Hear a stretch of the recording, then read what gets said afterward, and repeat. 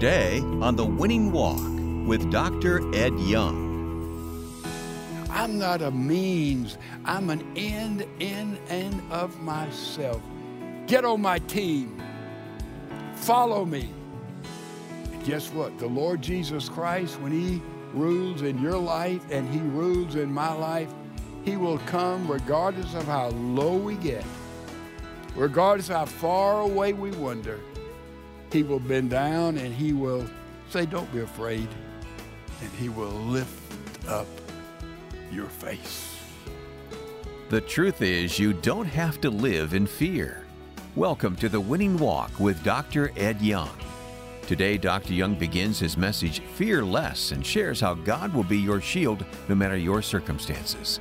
Stay with us. That encouraging message is coming up on The Winning Walk.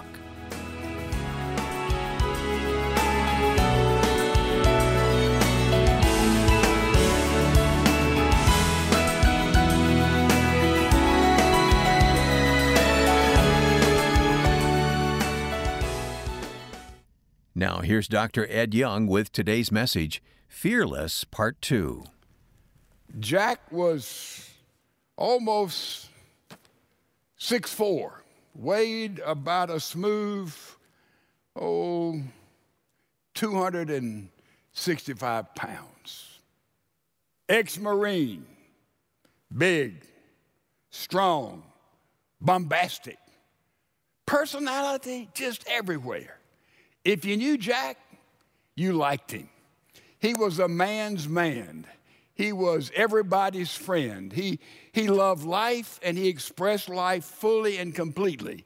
He was the Bubba. He was the redneck. But he was warm and real, but he had problems. His job was he drove a candy truck in 3 counties, and he sold candy to all those little grocery stores as he traveled day by day. But also his life began to deteriorate. Married, had a daughter. His life began to deteriorate. He became a womanizer. He loved to gamble, cards, dice, didn't make any difference. He owed some money. He was profane. You name it, but you liked him. He was just that kind of warm, contagious personality. But I met Jack years ago, and I had a chance to introduce him to Jesus Christ. And I did it boldly.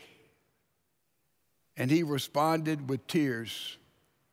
And he said, that's what I needed. That's what I have to have. And Jack turned his life over to the Lord Jesus Christ. It was one of those radical conversions. When he walked down the aisle, the church, you could hear a gasp. And when he went out in the community where he was well known, because he traveled all that area for so many years, when they heard about his new life, they gasped. A lot of people said, it won't last. All that gambling, all that womanizing, the credit that he owes, he's taking advantage of people. But Jack went out and made restitution as best he could. He got into a brand new relationship with his wife. His young teenage daughter, he spent time and they became almost inseparable. When we had church, Jack was there in Bible study. He was discipled. And before long, about 2 or 3 years later, he was a powerful, dynamic witness for Jesus Christ. I don't know how many people he led to Christ, his old gang, his old crowd. It was an amazing thing to be a part of. One day, in conversation, I said, Jack, what is it about the Christian life that's really changed? And he could mention all the immoral things he turned away from and how he prayed and read his Bible. But he said, something you'd never guess. He said, I get up in the morning and I'm no longer afraid. I said, what do you mean? He said, I carried a gun. He said, I was afraid some husband would shoot me. He said, I was afraid some creditor would come and embarrass me. He said, all day, every day, wherever I went, I was afraid. But he said, now in Jesus Christ, that fear has been taken away. Let me tell you something. Sin always carries with it fear. Have you noticed that?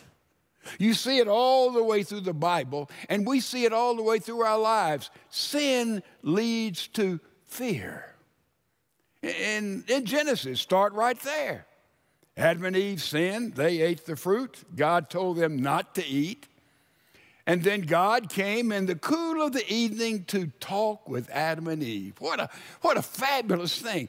Almighty God coming and meeting in that pristine garden with Adam and Eve. But he went this afternoon and he couldn't see them. He said, Adam, where are you? Adam says, Lord, I'm hiding. He said, you're hiding? Why are you hiding? He said, I'm afraid. I'm naked. And I hid. That's what sin does to us. Fear. I'm afraid to be in the presence of God. I want to hide from God. And I'm fearful of God. That's what happens with sin. God knew immediately what Adam and Eve had done. They'd eaten of the forbidden fruit. They had moved away from being responsive to him. Sin always leads to fear, right there in the beginning and all the way through. But we find no better illustration of this than God's man David. David, the harpist, the military hero, slayer of Goliath. I mean, the Bible says that David was the apple of God's eye.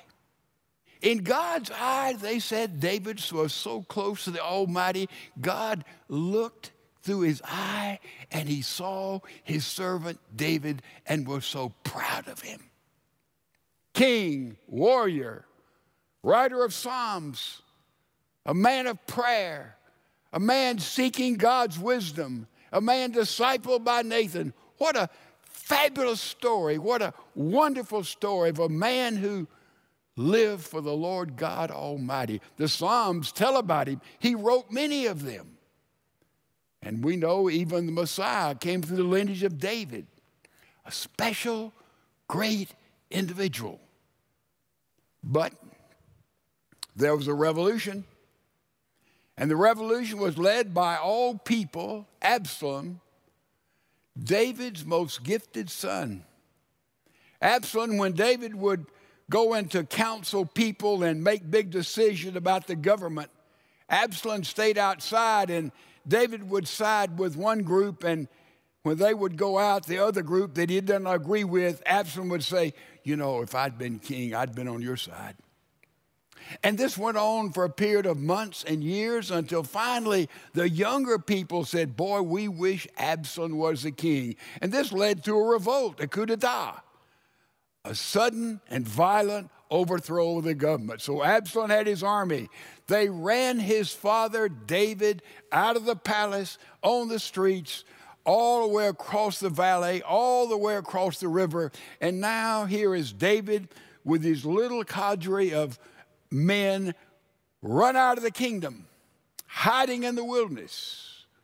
And now we see what David was going through with the great fear that he had in Psalm chapter number 3. Look at it. It says, O Lord, verse 1, how my adversaries have increased. Many are rising up against me. What's he saying? He's saying, there are thousands after me. And they want to kill me. They want to hang me. They want to embarrass me. They want to shame me. They want to punish me. He said, thousands are after my life. That's one kind of fear. It's bodily fear that we have. The fear of health, something like of what we're experiencing with this virus. So many are just overwhelmed with fear. Young people especially, I've noticed, more than even older people who are more susceptible to it. Fear. Fear. David was fearful of his body. He said, there are thousands of people hunting me down. They want to kill me, slaughter me, punish me. That's one kind of fear, is it not? Bodily fear, health that we have, well-being, dangerous times. It's that fight or flight kind of fear that comes over it. It's a good thing. But look at the other kind of fear, he says. Verse 2, many are saying of my soul, that's his personality, who he is, there is no deliverance for him in God. What does that mean? It means, David, you've got so far off track and you're such a rebel and you become such a scum as a leader, God won't even listen to you. You've turned your back on God. So you're nothing. And Shimei, you read closely when David was leading Jerusalem, Shimei was over there. David, you're getting what you deserve. You're like Saul. You've lost the kingdom. You're immoral. You're scum. You're an embarrassment. You can't lead. And they were hassling David. Think about it. Being booed, being forced, a revolution. And now he's fearful for his body, and now he's fearful inside. You know that kind of fear? A fear inside, you can't sleep. Nobody knows about it. You have that fight or flight emotion going on all the time, and it will eat anybody up. That happens when sin begins to reign in a life, a secret sin, unknown sin, a deadly sin. And that's what David was feeling. He said, boy, my soul, my personality, I, me, mine, who I am as a human being, it is being attacked viciously. That's the trial he was in. Now I want you to look in the same chapter here at David's trust. In the middle of all of this, fear for his body, fear for his own soul, his own sanity. And then it says, but you, O Lord, David is praying, are a shield about me, my glory, and the one who lifts my head. I was crying to the Lord with my voice, and he answered me from his holy mountain. You, O Lord, David prayed to the Almighty, are a shield for me. You know, what kind of shield was this? You know, they had round shields they would hold, and they would fight hand to hand with a little round shield. But this shield was not a little round shield. It was a big shield, about the size of a door. And the interesting thing, it was a shield that would wrap around you. This was a shield that would be used when they were storming a fortress. And they would take this big shield, and the captain would lead, and they would follow along with this big shield. And then we see the fiery arrows would come, and the spears would have been thrown. And they'd take the hot burning pitch and pour it on them, or hot water, and said, keep on moving forward. As long as you had this shield in front of you and you were moving forward, it may mean your death, but God would shield you. But if you turned around, you had no protection. No protection from the back. It's a shield we use to charge and move out in life. And David is saying, in the middle of all of this, I am going to move forward. Oh, Lord, you are the one who shields me, protects me, defends me, as long as I'm moving forward for you. And then that little phrase there, you have to watch it. He said, and you are my glory and the one who lifts up my head. See, remember, David's flat down praying. He said, but you are my glory. What does that mean? Evidently, something else had been David's glory, had it not? And there's a change that's taking place here. Now David is saying, Lord, you're my glory. You're my glory. The word glory in the Bible means weight. It means to be weighty. It means to be heavy. So David said, Lord, you are my glory. You are the one that I rely on. You're the one who makes me feel worthy. You're the audience to whom I'm playing. Now, if there is a change here, before this, what was the glory of David? It wasn't the Lord. The glory was upon himself. Now he's moving from himself and self-glory until relying on the glory, the weightiness of God. God becomes his audience and not an audience of old David. What was the glory he had before? Well, I'm a powerful king. That was his glory. Not anymore. He'd been thrown off the throne.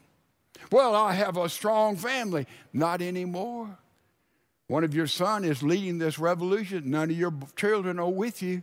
Not your family. Well, the people like me. I'm popular. Not anymore. Take the polls, David. Most of half the country has turned against you. Oh, but, I'm a good man. No, David, that won't work. Yeah, everybody knows about your adultery. Everybody knows about your murder. Everybody knows about... No, you're not a good man. You don't have that anymore, David. I'm a military hero. Oh, they've forgotten that, David. Look, you're not a hero now. You're running from an army to save your own life. You see, what David had put glory in and what was weighty in his life wasn't there anymore. He lost all that. None of that was available. What he'd counted on wasn't there. And now David, flat of his face, said, Lord, you are my glory. And he says, you're the only one that can lift up my face. You're the only one that can let me stand tall again, David. What a picture we have here of fear. And the answer to fear, flat of our face, all that we'd relied on had been put to one side, and now the glory is given only to God himself. Turn now to Revelation. I hope you're already there with your Bible. I'll put a little mark in my Bible so I can find it rather rapidly. Now, this passage in Revelation is also written in the midst of fear. What was going on? This is written by the Apostle John on the island of Patmos. All the other apostles had been martyred. They were dead. John was an old man hiding in a cave because all the Roman emperors, Domitian, Nero, all of them had been slaughtering Christians systematically. They would tie them to horses, and one horse tied to this arm, one to this arm. They'd be ripped apart. They were boring holes in their head. They were being burned at the stake. They were being fed to various wild animals. They were obliterating the Christians. And so here is John hiding in Patmos. But the Lord gives him a vision. In the midst of all the fear he had for himself, for all of Christianity, God gives him a vision here. And I won't read it, but it's right there, a vision of Jesus Christ. It's sort of parallel to a godly vision in Daniel. But this vision, it pictures Jesus Christ. It says his hair was white as snow, as was his head. And his feet, this vision of Jesus, was burnished bronze, like his feet were on fire themselves, shining so brightly. And he says his eyes were like lasers of fire in this vision of Jesus. And he says his voice was like the sound, the roaring sound of many waters. And he said his face shone like the sun. The sun. And in this vision, John here said he fell down as if he were dead. And Jesus in this vision came and put his hand on him and said, John, don't be afraid. Don't be afraid. And then he proceeds to say something very, very profound. See it there in your scripture? Jesus says, I am the first and the last. Jesus says, I am the Alpha and the Omega. You say, well, what in the world does that do about fear and all that we're going through of my job, of our nation, of our economy, of the future that we have in my own family? Man, oil prices are down. What? How does this help? Jesus says, I am the Alpha, the first. I am the Omega. Let me tell you exactly how it helps. You have to have a firm doctrinal understanding of life, a place to stand. When Jesus says, I am Alpha, he's saying, I am the first. He's saying, before me, there was not anything or anybody. There's nothing before me. I came and brought into existence everything that does exist. That is a firm foundation. That is a basic principle, a theological doctrine upon which the church and individual Christians have to stand. Jesus says, I am first. We understand that when we try to find out who we are. Some people have the idea, well, I want to find out who I am. I'm going to look at myself. That's the place to begin. Just look at number one and you'll discover about yourself.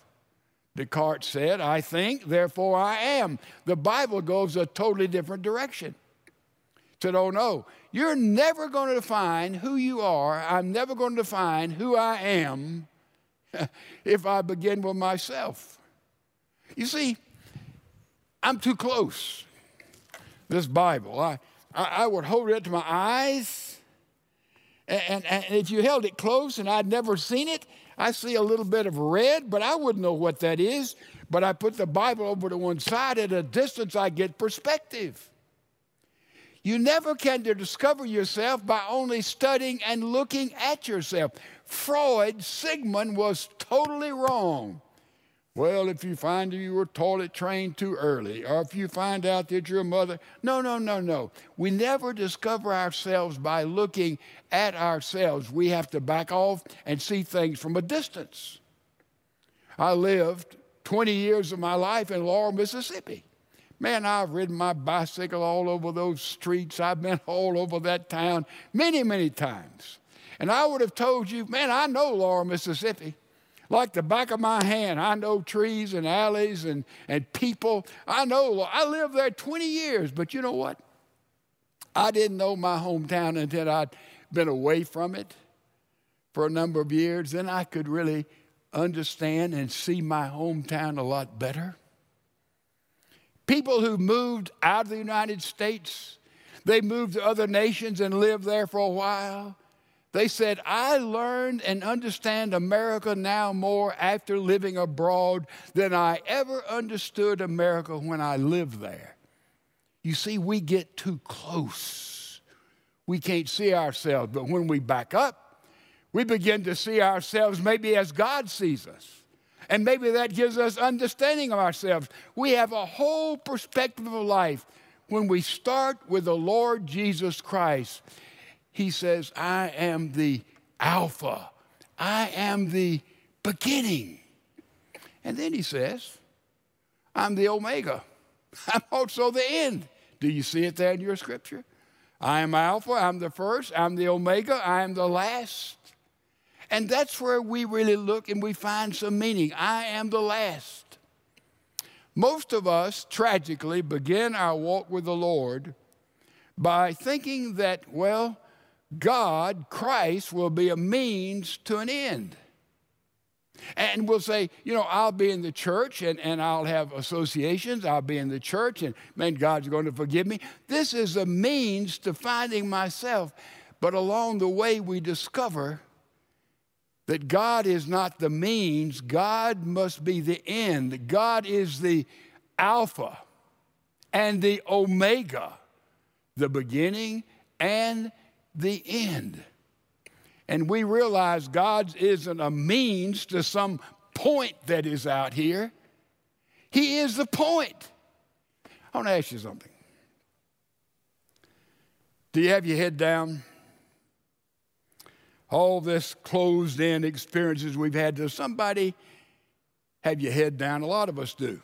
We're defeated. And David started off with his head down. He's running. He's lost everything. But he took all of those points in his life that he'd spent so much time and energy building, and he turned away and said, now I glory only in God, and God has come, and God has lifted up his face. When a little child is crying, what do? We go there, and if they're on the floor, we get down with them, or we pick them up, and we just lift up their face. That's what God wants to do with you. That's what God enjoys doing with us when we're down and out and broken. And when sin, whatever form it takes, begins to deteriorate us inside, and the Lord Jesus Christ comes and he touches us, he said, don't be afraid. And he lifts up our face. And he said, look, I'm the Alpha, I'm the Omega. I'm all the middle in between. I'm not a means. I'm an end in and of myself. Get on my team. Follow me. And guess what? The Lord Jesus Christ, when he rules in your life and he rules in my life, he will come regardless of how low we get, regardless of how far away we wander. He will bend down and he will say, don't be afraid, and he will lift up your face. Well, before we leave you today, Dr. Young is here to answer a couple of questions coming out of the message we've just heard. Dr. Young, in today's message, you talked a lot about God being our glory. How can our listeners pursue the kind of humility that makes that possible? The word glory in the Bible means weight. When God is the thing that gives our life significance, meaning, weight, then we know that we've got things under control. God speaks to us, God speaks through us, and God leads us in every step of the way. When he does that, when my primary purpose in life is what? I want God to work in my life. I want his will to be done, not my will, my agenda, my understanding of this situation or that situation or this relationship or that relationship.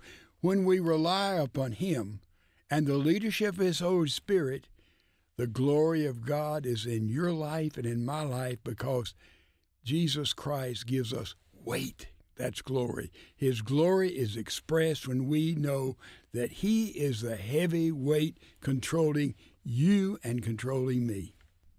Thank you, Dr. Young. You've been listening to The Winning Walk with Dr. Ed Young. Winning Walk is a listener-supported ministry. Your prayers and financial support allow us to bring proven truth to listeners around the world. Connect with us at winningwalk.org. That's winningwalk.org.